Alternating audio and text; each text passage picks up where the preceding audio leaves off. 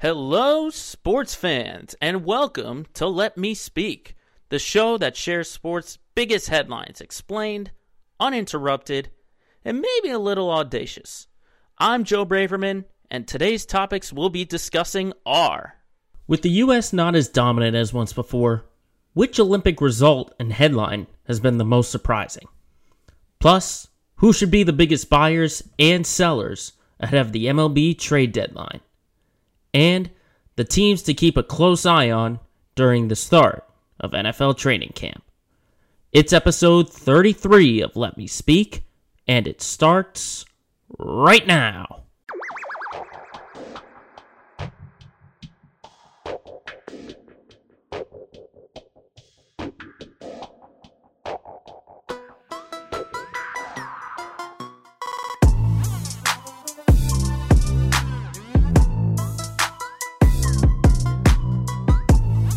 What is up, everybody, here on Thursday, July 29th, 2021, episode 33 of Let Me Speak. Thank you for joining, and today is a very special episode because for the first time, if you're watching us on YouTube, you get to see a visual likeness. You get to see what I actually look like. Yes, this is sort of my recording studio, if you like to say. It's just my bedroom, but we made a couple modifications to it. But this is very exciting. It's been all audio. You've only been able to listen if you've tuned on to anywhere. Now, if you go onto YouTube, you get to watch and kind of see the gears turning literally in my head as I'm speaking. And just pointing out some features here, you can see over my shoulder, right over here, is a very special poster. It is the Make Your Mark softball tournament, which goes on in my hometown of Northborough, and that's actually me, if you could sort of see it, me in the green shirt. That's next to my dad, who's next to my brother, who's next to the great Mark Fidrych, the legendary softball or MLB pitcher, former Cy Young winner. If you didn't know who he is, just Google him and you'll get to learn all about it if you don't know about him already. And then obviously, you gotta get the game going on right over here. Got the mini hoop going on, but it's very exciting. I'm really excited to get this thing going. Finally get to almost feel like talk to all my listeners out there, because I've only been talking to myself, but it feels like I'm actually talking to some people right now. So, enough of the introductions. Let's just get right into it. And obviously, everyone is talking about the Olympics, which has been going on. It's been about a week since the opening ceremonies happened on Friday, and I got to tell you, there are a couple of moments that might be a little bit surprising. I mean, it's no surprise that the U.S. is still in a great spot in terms of medals. I mean, they're first overall in total medals. I think they have like 7 more. I think 7 more than any other country. But they're third in total gold medals, which, I don't know, I guess to me, at least, it seems kind of surprising. And it just seems like athletes who were once dominant and teams who have been, dominating over the past number of years, they've been dethroned. That's the biggest thing. I mentioned it last week with U.S. men's basketball. You're seeing it with women's soccer and all of that. So it feels different. And like I said last week, it's a different kind of Olympics. So it's really just a different kind of atmosphere out there. But obviously the biggest headline in the U.S. at least is the greatest gymnast of all time, Simone Biles, pulling out of virtually all the gymnastics competitions. She started by pulling out of the team and then pulling out of the all-around individual events, citing that it was a mental health. And we actually found out just a few short days ago some of the reasoning, not just the mental health, but there's this thing called the twisties, which is basically a body, I don't remember exactly what the definition was that Biles gave, but it's just you have an involuntary spin or something like that, and things can go really wrong. But really just everyone's talking about the mental health kind of thing. Because, there are some people who, everyone's going to respect if they say it's mental health. In this day and age, everyone's going to say, if it's something mental and taking on mental health, go ahead. No one's going to blame her. No one's going to blame her if the headspace wasn't all there. That's really the biggest thing, is that because she cited the mental health, which no one's going to question that it is, because no one knows Biles better than Biles herself. No one's going to question it except for the dummies out there who think, oh, she pulled out for selfish reasons, which is absolutely ridiculous. I think, it's still hard to form a conclusion around this, but I think, she's just too good. I mentioned the greatest gymnast of all time. I'm going to make that claim. I don't care what other kind of arguments there are, but she's just too good, because the team did win silver. I'll give them credit for that. In the all-around team event, they won the silver. But I just think she's too good for any other gymnast to really pick up her slack. Because if you've seen the videos leading up to the Olympics, she's been blowing everyone away. She's been doing like double backflips with 2 full spins or 3 full spins. It's unbelievable. And that's why it was kind of surprising to see her pull out of all these events. We're only able to judge like what we see rather than what goes on behind the scenes or what goes on in her head. So I'm not blaming Simone Biles at all for pulling out if it says it's about mental health. But sometimes that just happens. It's one of those things. Everyone has a bad day. Unfortunately, it was on one of the biggest stages in the entire world, not just the U.S., but the entire world.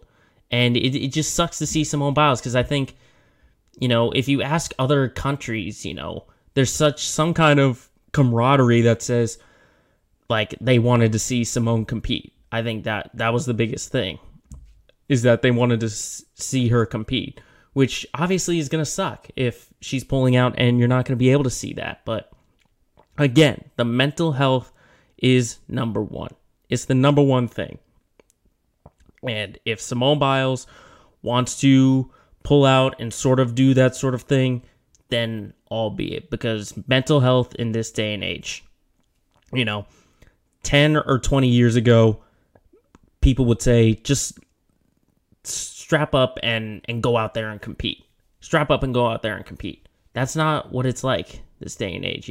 There's the old saying that your dad says, rub some dirt on and get back out there.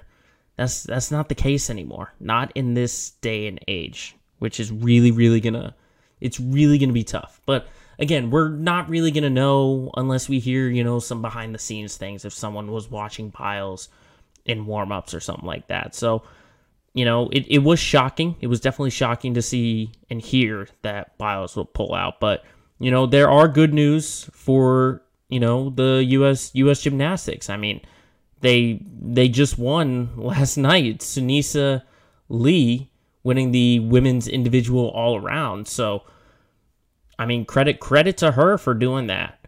But, again, the thing with Simone Biles is I still can't form a perfect opinion on how this goes or my total reaction to it. I react that Simone Biles is totally in her right to be able to pull out if it's a mental health sort of thing. But in terms of, the impact, if it should have happened or not, it's different. Because if she came back in the individual event, then you'd say, okay, maybe it was just a bad day, or maybe it was selfish, any kind of those points.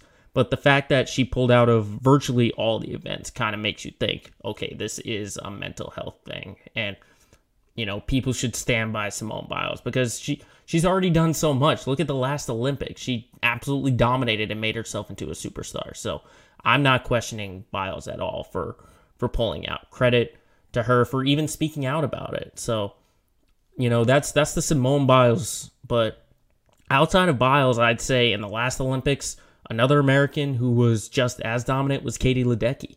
I mean, to see her in this Olympics, in the 2021 Tokyo Olympics compared to Rio, is pretty shocking to me. Seeing her get the silver to Australian Ariane Titmus in the 400-meter freestyle. I gotta say, yes, it was shocking, and it was kind of shocking to see Ledecky get 5th place in the 200-meter freestyle event. But I think the reason why it's kind of dialed down is because a lot of people were predicting this, or they were saying, don't be surprised if Titmus comes in. Because Titmus was basically stride for stride in the qualifiers when you hear it from people who were watching. I mean, Titmus is kind of that up-and-comer, and there's always that one guy or that one athlete or that one woman who will step up and be able to take on the challenge, and in this case, dethrone the champion. And obviously, it has to do with the environment that's going on in Tokyo. So, no fans. Normally when you get in these gymnastics and swimming events, there's, a crowd, there's your family support you on.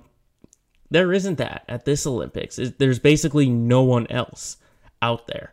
So to see Katie Ledecky kind of get dethroned, it kind of hits you because she was so dominant in Rio that some were maybe expecting all golds for Ledecky. But I mean, this is usually what happens when an athlete is this dominant. They kind of fall off. It's like a Michael Phelps where they're super dominant, then they're not as dominant, and then eventually they retire or whatever. So, this is nothing new. This is nothing new. And Katie Ledecky, she's still one of the greatest swimmers out there right now. The fact that she was still able to win the 1500 meter and get a gold in that shows you that, okay, it's not a steep fall off. It's not a steep fall off at all. But I gotta say, the most shocking to me was the skateboarding street competition. I know, what are you thinking? Another skateboarding back-to-back weeks? Are you kidding me? Yes, because skateboarding finally makes its debut in the Olympics, and they've got 4 different competitions. They've got men's and women's street, and then next week, they've got men's and women's park. So they had the street contest and 5 best trick runs. And obviously, if you're following the skateboarding world, Nyjah Huston, he skipped the X Games, which is what I talked about last week. He wasn't in that street contest. He skipped the X Games just to keep preparing for this Olympics right here. And you got to remember, he's the world number 1 in street skating. And he finished 7th place. Now, when you look at the scoring, they start with the 2 45-second runs, then they go into the best trick. Huston was doing okay in the 45-second runs, but just that best trick wasn't able to come around. I mean, he had a half cab, 270 heel flip lip slide, which is essentially 270 degrees spinning, flip the board with your heels, and then land in the middle on the rail. And he just could not land it. If you're going for a gold medal like this, then you probably want to just do stuff that you can land, okay? We don't know if Huston had practiced this or anything like that, but this is a guy who's won 10 or more gold medals, okay, at the X Games. And he was ultimately the one that the U.S. was banking on to win the gold in this event. And that was not the case, as it went to Yuto Horigome for Japan. And I gotta say, Horigome, he earned that gold medal. I mean, he got 3 best trick scores above a 9. And one of the best tricks I saw was a nollie, which is where you jump off the front of your board, 270 with the nose slide. That nollie 270 nose slide was unbelievable. It's like you're playing Tony Hawk Pro Skater. But to see Huston kind of struggle the way he was, you would have thought maybe he would have gotten a medal in there. I mean, thankfully, Jagger Eaton was able to get a medal for the United States, getting himself a bronze behind Brazil's Kevin Hoffler. But to see Nyjah Huston just struggle the way he was, we hadn't seen him struggle like that in a very long time. When you look at X Games like that, he's still able to come up with silver medals and stuff like that. Matter of fact, the last X Games competition he was in for street, Horigome beat him for the gold medal in the skateboard street competition. Credit, he did win the best trick competition later on, back in 2019. But Horigome has now, the last 2 times, beaten Huston in a straight-up competition. So, maybe it's the downfall for Nyjah. I don't know, but I gotta tell you, it's been very shocking and surprising to see all these Olympic events go on and to see the results. And there's still a whole week left to go, so there's plenty more that can still happen at the Tokyo Olympics.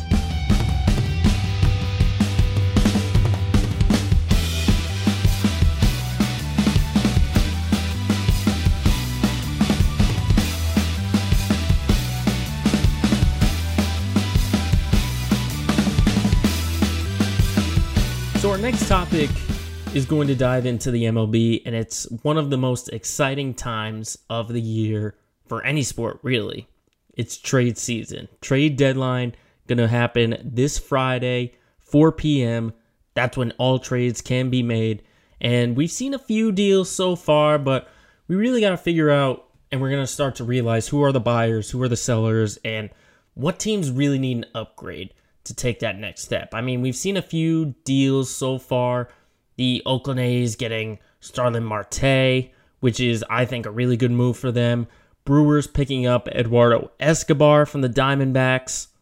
But really, I wanted to dive into what the Yankees did just last night, acquiring Joey Gallo. Now, I will say that it's a good move to get a lefty in that lineup because their lineup is all righties, basically. And I understand they're dealing with a lot of injuries. They had the COVID situation a few short weeks ago. But still, this is a team that is not going to make the postseason. You know, I don't know why the Yankees continue to see themselves as buyers instead of sellers. I get they're 2.5 games out of that second wild card spot. But come on, you've got the Blue Jays coming. You got to chase the Mariners. You got to chase the Athletics. I think the Athletics are a better team than the Yankees. So I don't really see New York turning into a postseason team. I don't think they really have a chance. I really don't think that they have a chance to get into the postseason. I think what you see right now with division leaders, the Red Sox, the White Sox, and the Astros, those are your division winners. And then I think the Rays and the A's are going to make that wild card game in the American League. So sorry, New York. You know, it's good to get a lefty in that lineup, but you're still not going to make the postseason because you still have all righties and your pitching sucks. Absolutely sucks. But obviously the biggest name that is still out there on the market is Max Scherzer. I mean, if you've got a guy like Max Scherzer out there, like that should be half of the league should be wanting to get him. If any team thinks they are in contention to chase after a postseason spot, you go and get Max Scherzer. Now, we've heard a lot of discussion from Max saying that he would waive his no-trade clause because he's got that in his contract, and he would do that for a West Coast team. And immediately when I read that, the light bulb went off, and I'm thinking the Dodgers, the Giants, and the Padres are going to be after this guy. And you got to remember that LA, San Fran, and San Diego are first, second, and fourth, respectively, in team ERA in the entire MLB. So I think all three of those teams are going to be buyers, I know for sure. And if I were the general manager for any one of those teams, I would have my eyes set on Scherzer. This is a guy where I think if either of those teams gets him, they will be favorites for the World Series. I ultimately believe that. If one of them is able to acquire Max Scherzer, then that would be my World Series pick right then and there. Because you have to look at what this team has. For LA, they've still got a great lineup. They've got Muncy. They have Cody Bellinger. They have Mookie Betts. They have so many weapons on offense and in their lineup. And then their pitching is just as good, obviously, with Clayton Kershaw and then Walker Buehler. Obviously, you know, if they were to get Max Scherzer, that'd be a 1-in, 1-out for Trevor Bauer because we don't know the situation with that and when and if Bauer is going to return to that LA team. That's what you see for the Dodgers. For the Giants, we already know their pitching is phenomenal, and they will get that much better if they get Scherzer. I mean, led by Gausman and DeSclafani, you get Scherzer in there, automatically throw him into your number one. You know, really in the postseason, you need at least like 4 starting pitchers, you know, to get through some games. So if 3 out of your 4 are all-stars or almost all-stars, that's a great move for a Giants team who people are still saying are the underdogs in that Western division, obviously because the Dodgers and the Padres are in that same division. But then speaking of the Padres, for San Diego, you know, they confused me a little bit in acquiring Adam Frazier from Pittsburgh because he's a second baseman, but they already have an all-star second baseman with Jake Cronenworth. So there's going to have to be a lot of moving around. If someone's willing to play the outfield or play first base, that's really what it's going to be for the Padres. But I think, again, just like them, they've got some pitching questions as well. They obviously get Yu Darvish at the top of that one, but you have guys where you traded for Blake Snell, who recently won an All-Star or a Cy Young award, and he's got an ERA over 5. So maybe getting Scherzer would just tighten that up. But if you ask me, those 3 teams, they should all get some kind of starting pitcher. Even if it isn't Scherzer, they should get it. Like a Kyle Gibson or a Jose Barrios, from Minnesota. That's a key for those 3, is getting a starting pitcher. But I got to say, just one more thing on Max Scherzer. Your farm system is going to have to be cleared out.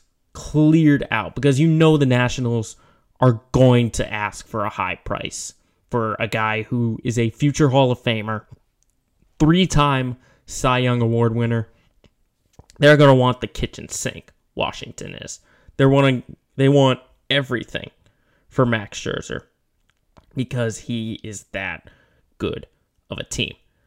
Now, the other team that's really making waves ahead of the trade deadline are the Chicago Cubs, because they've got 4 All-Stars, solidifiers, and right now when you look at the standings, they're sub 500 in a tight Central Division. I say tight, between 2nd and 4th place. I mean, they're still 10.5 back of Milwaukee, who's leading the division. They're 50-53, and some are calling for them to be sellers, and they've got a lot of pieces to sell. Kris Bryant, Craig Kimbrell, Anthony Rizzo, Javi Baez, all of those names have been brought up in possible deals. Now, any team making for a postseason run, you want to get some bullpen help. And who better than Craig Kimbrell? Yes, he's kind of fallen off a little bit. He's not sort of in that closer role, and I don't know if he would be in a closer role depending on what team he goes to. Like if he were to go to the Red Sox, he might be like an 8th inning guy to set up for Matt Barnes. If he goes to the Mets, does he go into the closer role? Does he go to the Athletics even? I think those 3 teams are probably the best shot to get Craig Kimbrell. Now, there's still plenty of teams out there that could go after him, like the White Sox or something like that. But I think Kimbrell has to be the most desired option out there in terms of bullpen help.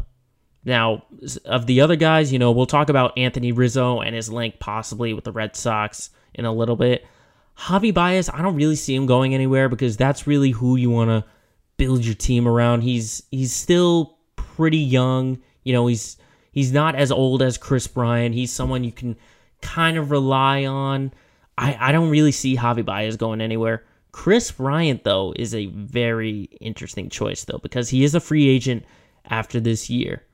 And I gotta say, there are a lot of teams that could use his services, I kind of thought of one, and this might be a little surprising, but a sneaky team that could get Bryant are the Phillies. The Philadelphia Phillies could make some moves. I mean, yes, they're 50-50, but they're only 4 games back of the New York Mets. Now, their pitching obviously has been the biggest question, but if you get Kris Bryant at third base, put him there with Bryce Harper, with JT Realmuto, Rhys Hoskins, all of those guys. Because when I watched the Phillies during the Red Sox, I thought their offense was great. I thought they played great, and I think if they make a postseason run and they get into the postseason, that's how they're going to do it. But to get Kris Bryant would be absolutely huge for Philadelphia to really capture and get the New York Mets. Because the Mets, you could say they're doing subpar to what people expected out of them. But if they're able to grab Bryant at the deadline, they could catch him and even pass him. I'd even go on the record and say that if the Phillies get Kris Bryant, they'll win the NL East. They will win the NL East, depending obviously on what the Mets do. But it's going to be very interesting to see what Chicago does. If they're going to let all of these guys go, if they're going to trade them, if they're going to hold on to them, we'll have to see.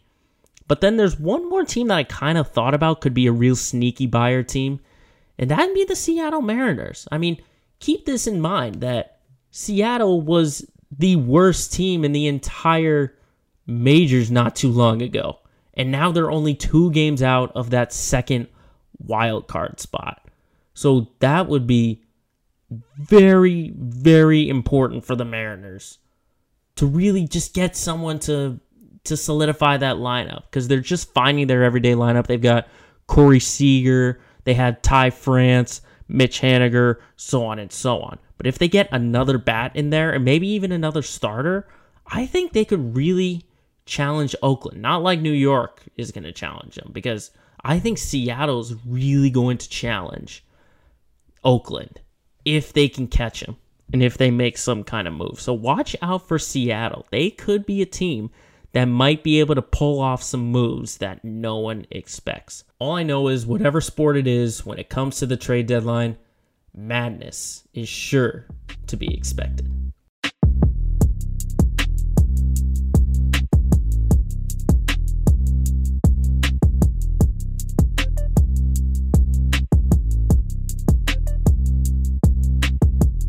Up next, we got to talk about the NFL. Training camps just getting underway for basically all teams. I mean, the preseason starts in a week. We get the Hall of Fame game a week from today between Steelers and Cowboys, and then the preseason slate after that. It's only 3 games, 17 games, 18 weeks. But obviously it starts with training camp, and obviously everyone can't stop talking about Aaron Rodgers and the Packers. All eyes are on Green Bay because Aaron Rodgers and the Packers finally had concessions. And for once in a really long time, we finally got to hear Aaron Rodgers' side of it. So just listen to this, or if you're on YouTube, watch this and listen to what Aaron Rodgers had to say. A lot of things that transpired. This wasn't, a draft day thing. This was started with a conversation in February that the season ended, and I just expressed, my desire to be more involved in conversations directly affecting my job. Also, I wanted to help the organization maybe learn from them some of the mistakes in the past, in my opinion, about the way that some of the outgoing veterans were treated, and just the fact that we didn't retain a number of players that I felt like were core players to our foundation, our locker room, high character guys. I'm talking about Charles Woodson, Jordy Nelson, Julius Peppers, Clay Matthews, Randall Cobb, James Jones, John Kuhn, Brett Good, TJ Lang, Brian Balaga, Casey Hayward, Micah Hyde, guys who were, exceptional players for us, but great locker room guys, high character guys. Many of them who weren't offered a contract at all, or were extremely lowballed, or were, maybe in my opinion, not given the respect on the way out that guys of their status and stature and high character deserved.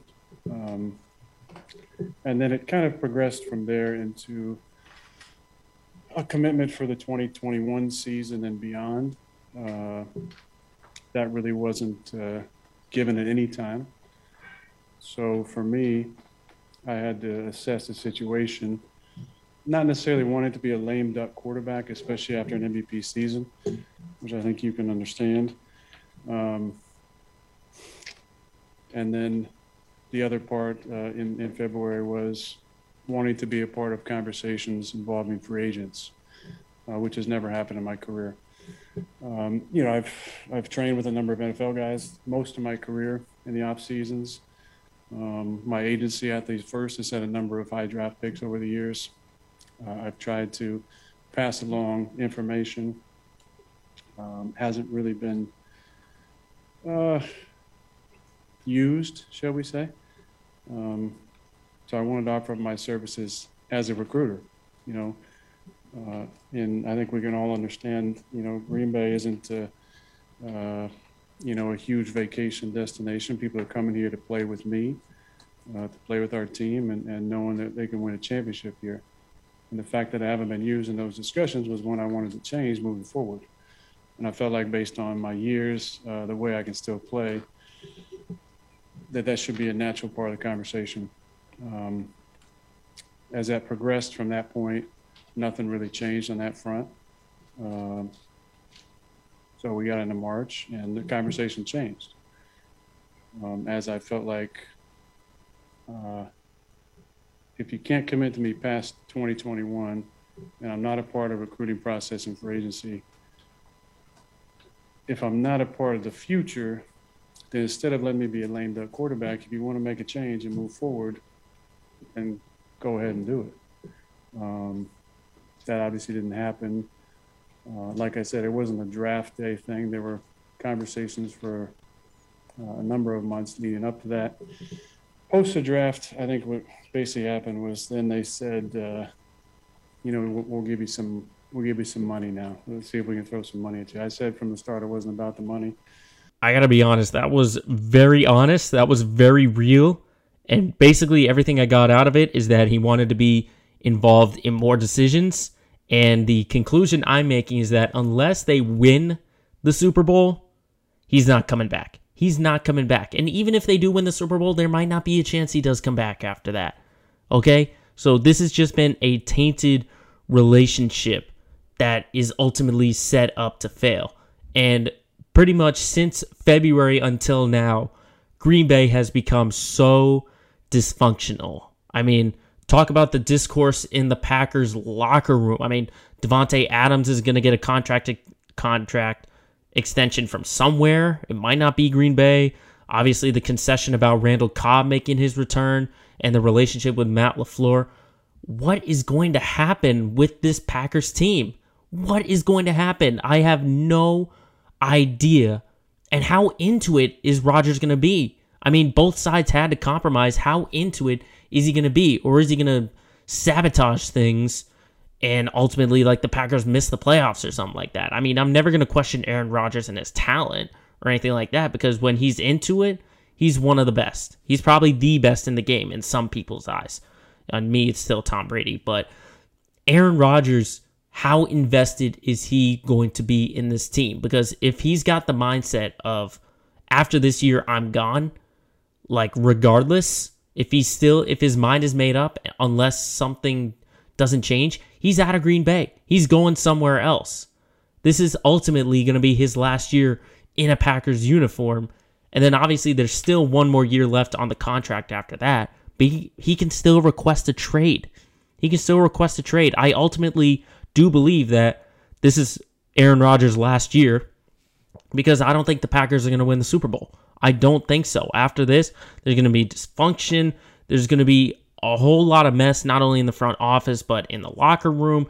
It's going to be chaos for Green Bay, and there are going to be so many eyes locked in Green Bay and in that locker room pretty much the entire year. Until that Packers season comes to an end, there are going to be questions about, after they lose a game, was Aaron Rodgers into it? What's the relationship like in the locker room? We don't know that until they get into some game action. So it's going to be entertaining, I'll tell you that.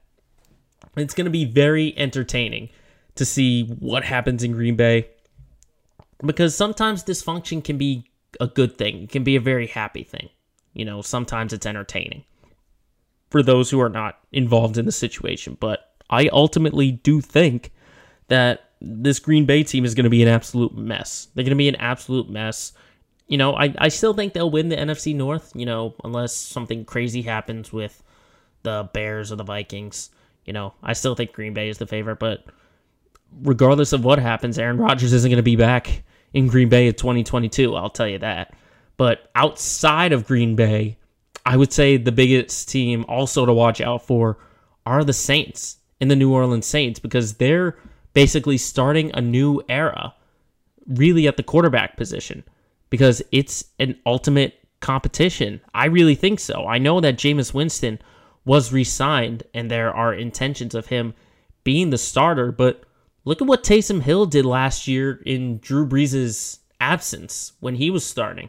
He completed almost 73% of his passes, almost threw for 1,000 yards, 4 passing touchdowns, And then obviously he's just dynamic in the run game. 8 rushing touchdowns and almost 500 yards rushing. So he's got that flexibility, and I still think he's going to be that option. But if Jameis Winston struggles at any point, then Taysom Hill is going to be that starter, and he's proven himself to be a capable starter.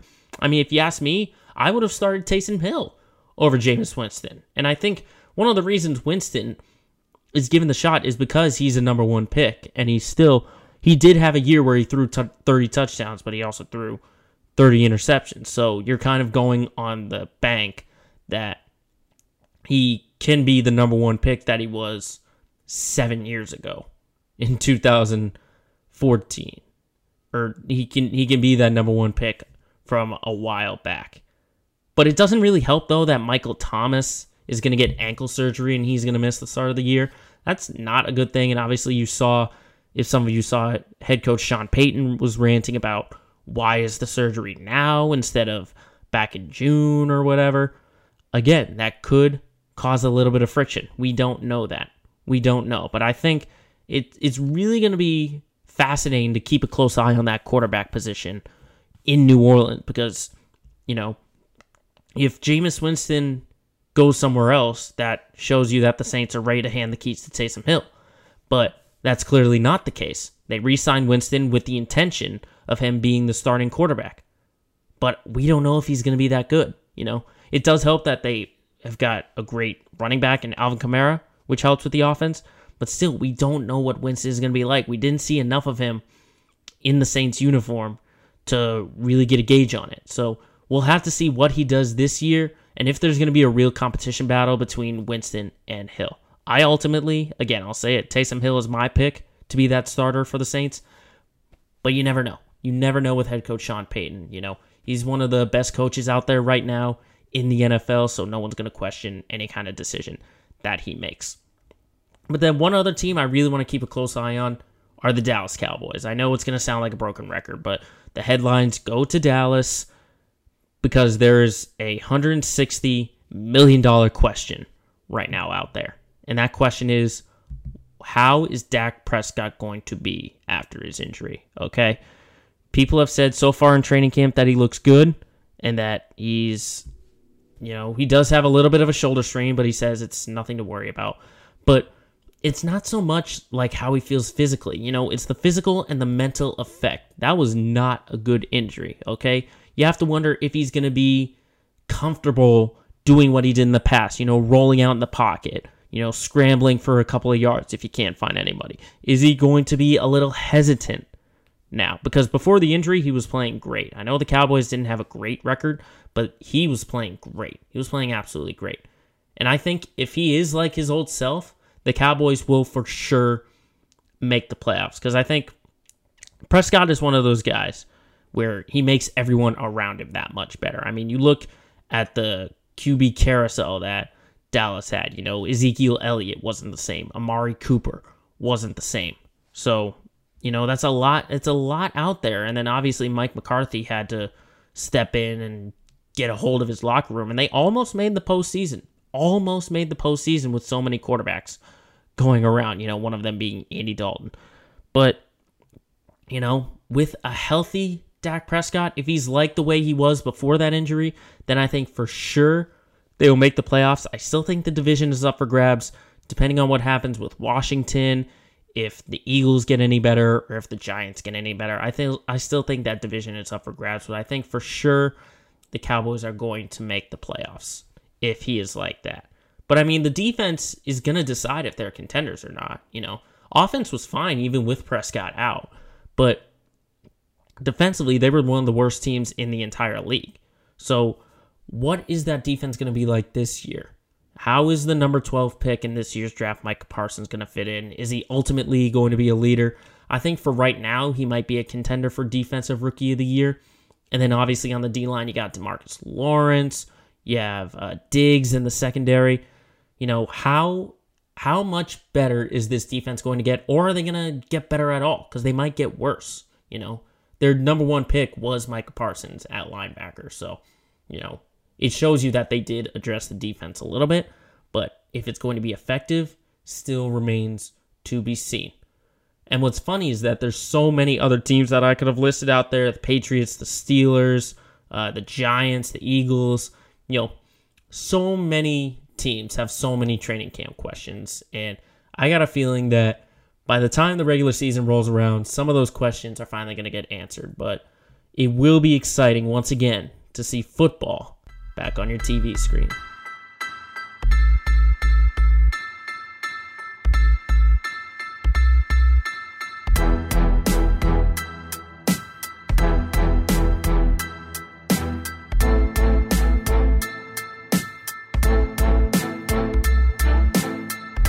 Next up on the show is everyone's favorite. If you're in the New England area, it's our Let's Get Local segment of the week. And there's a lot to talk about, I got to tell you. And we'll talk about 3 of the 4 teams, but just a quick note on the Celtics, because the NBA draft is tonight, and they've only got 1 pick in the second round. So they're not going to get a Cade Cunningham or an Evan Mobley or something like that.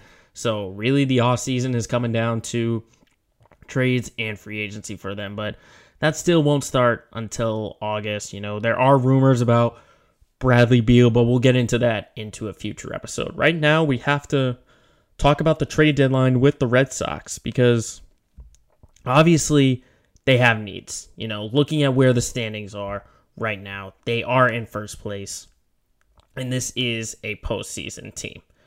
But it's also, Chaim Bloom has the history of thinking about the future more than thinking about the present. Because remember, he was with Tampa.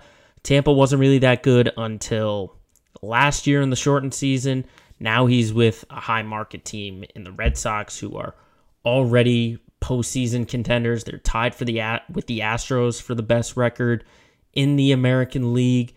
So, this team has to make a move. But it's got to be a move where you're not compromising the future. And I think Chaim Bloom knows that. I think Chaim Bloom definitely knows that this is a team where, yes, you can go out and get some pieces, but you're not going to sell everything out to upgrade, because that's what Red Sox teams have done in the past. There are only a handful of guys who have come up from the farm system, like a Xander Bogaerts, a Mookie Betts, even a Jackie Bradley, just to name a few guys. And Chaim Bloom dedicates himself for that. These are a lot. Some of them are homegrown guys. Some of them are, just minor signings in free agency. That's the biggest thing. And that's what this team is sort of built around, for the future. And I think that's what Chaim Bloom is trying to do, is he's trying to keep... It's a tough role, because you have to keep the future in the rearview mirror. You also want to keep that going, but you also got to think about the present. And the present really is really interesting, because in the present you need a starter. You definitely need a starter, but it's hard to gauge about it when you have Chris Sale returning to the lineup. You look at the guys they have now minus Sale. You have about 6 starters, because you called up Tanner Houck, and you still have Nathan Eovaldi. You still have Rodriguez. You still have Pivetta, Perez, and Richards. So if you throw in Chris Sale, then you ultimately take out either Perez or Richards. And then when you bring in Tanner Houck, you bring out the other guy. So it's really going to be interesting, because I actually did get an alert that the Sox are eyeing Braxton Berrios.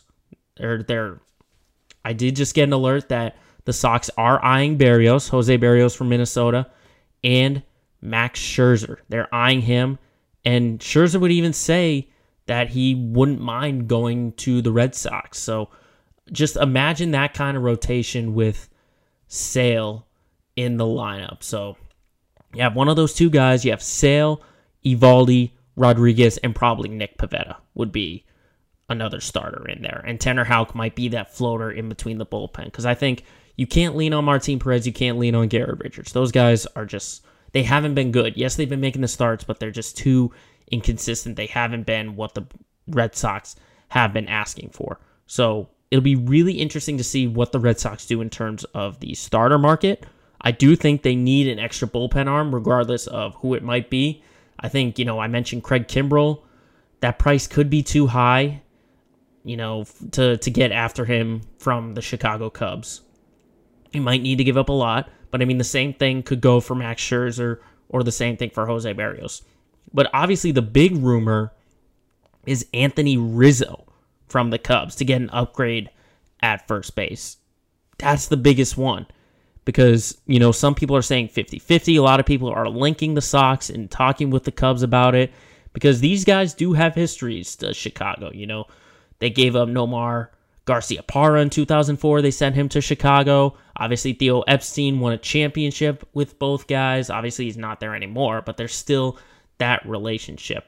Now, personally, if you ask me, first base as an upgrade is not urgent for the future, So you're only getting, this is a first base rental because it's clear that Bobby Dahlbeck still needs a little bit more time to develop. He still needs a little bit more time. Remember, this is only, I'll call this his first year because even if he had any kind of action in 2020, it was a shortened year. It was an odd year. This is really his first year. I like to call it his rookie campaign. But I think the asking price has to be perfect. I think it has to be perfect for the Cubs. How much of your farm system are you willing to give up to make this kind of upgrade? Because I think Anthony Rizzo, right now with Chicago, he's having a subpar year, but, he's not going to be a guy who's asked to do too much. If he gets traded to the Red Sox, his goal by others is going to be, listen, we just need you to be in that lineup, play good defense, and just get some hits. We're not asking you to do too much. We're just saying we want you to just be yourself. You don't have to be the focal point or a leader like you were on the Cubs because you already have great leaders in Martinez and Bogarts, Devers, Verdugo, etc. So, if they were asking for a major leaguer, I'd throw in Danny Santana. I wouldn't mind getting rid of him because you are going to get Marwin Gonzalez, who's a good utility guy. Kike Hernandez can play multiple positions. If you had to throw a major leaguer in there, if the Cubs wanted it, I would throw in Danny Santana. But, we won't know until tomorrow because that's when the deals really get going on. So we could be seeing Anthony Rizzo as a part of the Sox, the team that drafted him. We could see another starting pitcher. We could see a bullpen arm. There are a lot of things that we could see by the time this episode comes out tomorrow. But the Red Sox, while they're waiting to make the big moves, the Boston Bruins have already made some big moves. I mean, free agency for the NHL just started yesterday. It was day one. And these are the moves that the Bruins have made so far. Okay, they've traded Dan Vladar. They've re-signed Mike Riley. And they've signed forwards Nick Foligno, Thomas Nusick, Eric Halla, defenseman Derek Forbort, and goalie Linus Ullmark. Okay? So, this is showing me two things. It's showing me two things with this team. Number one is that they are looking for depth. They are looking for depth. Because it has to be behind this perfection line. We've seen how much was put on that first line in the postseason, and it clearly did not work. It did not work at all. So, getting all of these guys, getting Foligno and getting Nusick, they're second and third line guys. Obviously, you re-signed Taylor Hall. That's another thing. He literally just signed a contract, agreed to a contract the day after this episode went out. So I'm not even throwing him in there, but I'm talking about everyone else.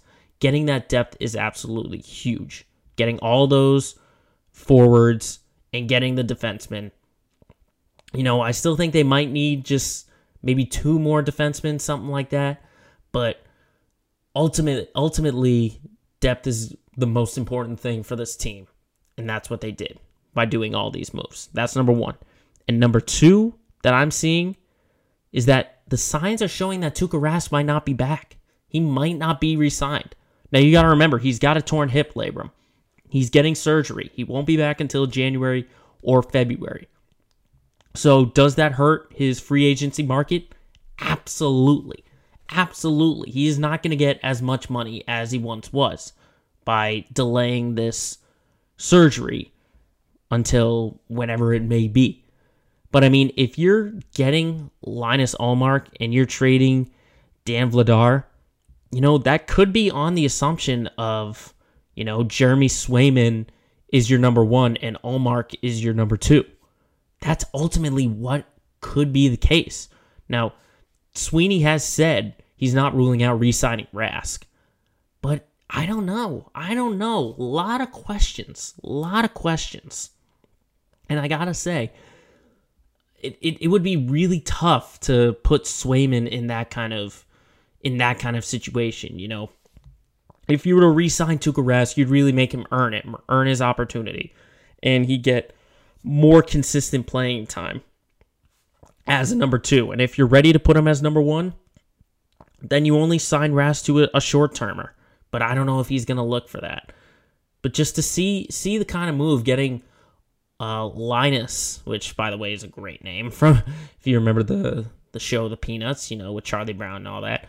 If you sign Linus Ullmark and you have him as your number 2 goalie, because I don't know if he would have signed if he knew he was going to be the 3rd goalie. If he was told, we're going to sign Tuukka Rask, we expect Rask to be our number 1, but until he comes back, you'll be our number 2 behind Swayman. I don't know if he would have accepted that. I really want to know what Don Sweeney said in the kind of meeting he had with Linus Ullmark. Because if he said, we're not going after Tuukka Rask, that is a game changer. Game changer. Okay? But, you know, it's only day 1 of free agency. There's still plenty of moves that can still be made by Boston. But a team that did make moves and is about to get their season underway are the New England Patriots. Their training camp getting underway. And I gotta say, if I had a few more teams to list as the teams to watch out for, the Patriots would probably be number 4 or number 5, because they made so many moves that they've got to figure out all these positions. You know, obviously number 1 is quarterback. You know, are you still going to trust Cam Newton to be the number 1 guy? Or is Mac Jones going to do stuff in training camp or in the preseason to get himself ahead of Newton and maybe be that number 1? I got to tell you, though, I think that question doesn't get answered until the regular season. I think, depending on how this training camp goes, I think, you know, for everything that Bill Belichick has said in the past about Newton, I think he looks to Cam as the number 1 guy. I think he's your starter at this moment, unless something crazy happens. Newton sounds like he will be the number 1 guy. And it's probably going to take about maybe 5 or 6 games, depending on how Newton plays, for Bill to even consider making a change, if he wanted to make a change. Okay, so just this is the schedule for the regular season, okay? Because we know the preseason. They'll play Washington, Philly, and the Giants. But for right now, to start the year, they host Miami. They travel to New York to take on the Jets. They host the Saints, obviously the biggest game of the last 20 years or so, when they host Tom Brady and the Bucs. They go to Houston. They host Dallas. They host the Jets. You know, that's your first 7 weeks right now. That's your first 7 weeks. I say by that time, New England should find out who is their quarterback. Who are they going to ride out with this? Because I think this team has postseason aspirations. I think they do. And I think this is a 10-win, 11-win team if everything goes right. But they have to figure out their quarterback situation. They have to figure it out by that time. If not, this team is in trouble. But, you know, quarterback isn't the only question for the position. I mean, who is going to be your number 1 wide receiver? Who's going to be your number 1 pass-catching option? Because all the guys you signed, they're not clear-cut number 1s. You know, Nelson Aguilar, Kendrick Bourne, Jacoby Myers, they're not number 1s. They're not number 1s. And depending on how good they do in preseason or in training camp, who's going to be, you know, that first option? Who's going to be in the slot? Who's going to be the deep threat? They have to figure that out. They got to be able to figure that out by the time this training camp gets underway. And also on offense, which tight end is going to be your number 1 guy? Who's going to be the Gronk and who's going to be the Aaron Hernandez? Or who's going to be the Tim Wright or the Martellus Bennett? Okay? Because you've got 2 guys who were number 1s. In their past teams. Hunter Henry, number 1 for the Chargers. Jonnu Smith was number 1 for the Titans. Okay, who is more comfortable taking a step back, saying, you know what, you get most of the routes, you take those receptions. You go after it. These are all questions that Bill Belichick and this Patriots team is going to have to answer. But, that's the reason why they have training camp, is so we can get answers to these questions. And it's going to be so much fun to once again watch some Patriots football.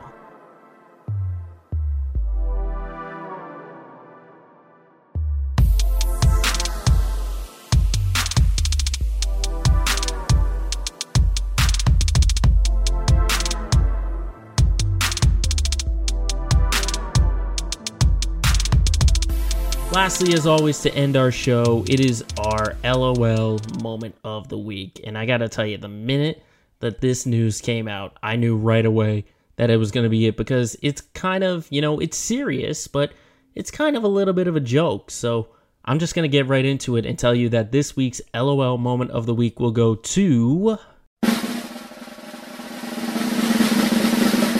the Cleveland Indians, okay? If you've been living under a cave, this team is no longer the Cleveland Indians. They're the Cleveland Guardians. Okay, starting in 2022, the MLB season, they will no longer be the Indians.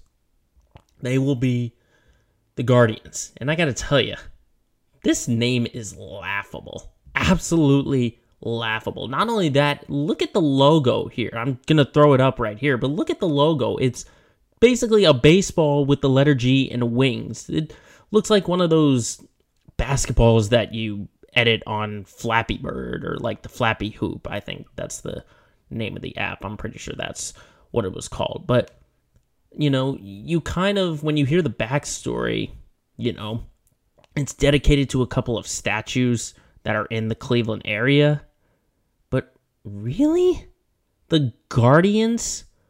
I mean, come on. I mean, think about the other names you had. You're home to the Rock and Roll Hall of Fame. You could have been the Cleveland Rockers. I know it sounds kind of corny, but it's better than Guardians. Or you could have been, there was a team in the Negro League called the Spiders, the Cleveland Spiders. You could have gone back to that, do a little bit of honoring of the past. You could have done that. That's insane. The Guardians is a terrible name. I'll tell you what Guardians sounds like. It sounds like the name of a little league team you get when you're 9 years old or 8 years old.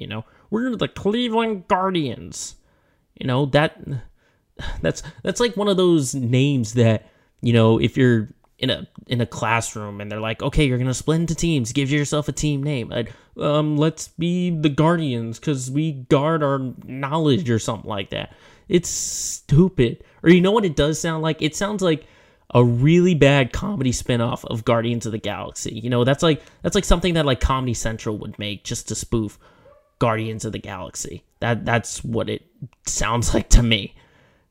Cleveland Guardians is not going to sound right. You could say, we've gotten used to some other teams like the New Orleans Pelicans. It's still kind of silly, but it makes sense. The Pelicans make sense because it's the state bird. Just Guardians does not sound like a major league team. It doesn't. There are some teams that are made to be major league team, like the Dodgers. That's a good name. The Yankees are a good team. The Chicago Bulls. That's a great team. Cleveland Guardians just sounds so silly. So silly and ridiculous. They got it done more than Washington, the Washington football team. Okay, and that's a note. That's a note. If anyone on the Washington football team is listening, don't come up with a stupid name like Guardians. You've had 2 years to think about this, and if you come up with something as silly as Guardians, that is going to be sad. Absolutely sad. Because I do like that Cleveland kept the color scheme. I like the navy blue and the red. I like that sort of combination. I just don't like that they kept like the same font and just changed it from Guardians to from Indians. I don't like that. And it's kind of laughable at this change that they made. It's so laughable, when you see like top analysts at the game, let's go to Tim Kirchin and ESPN. What are you seeing in the major leagues? Well, I'll tell you that the Guardians are playing great. That just doesn't sound right. That doesn't flow. It does not flow. Okay? So everyone in the marketing department or team ownership, whatever, etc. for Cleveland, you get a giant laughing emoji because naming yourselves the Guardians have turned yourselves into this week's LOL Moment of the Week.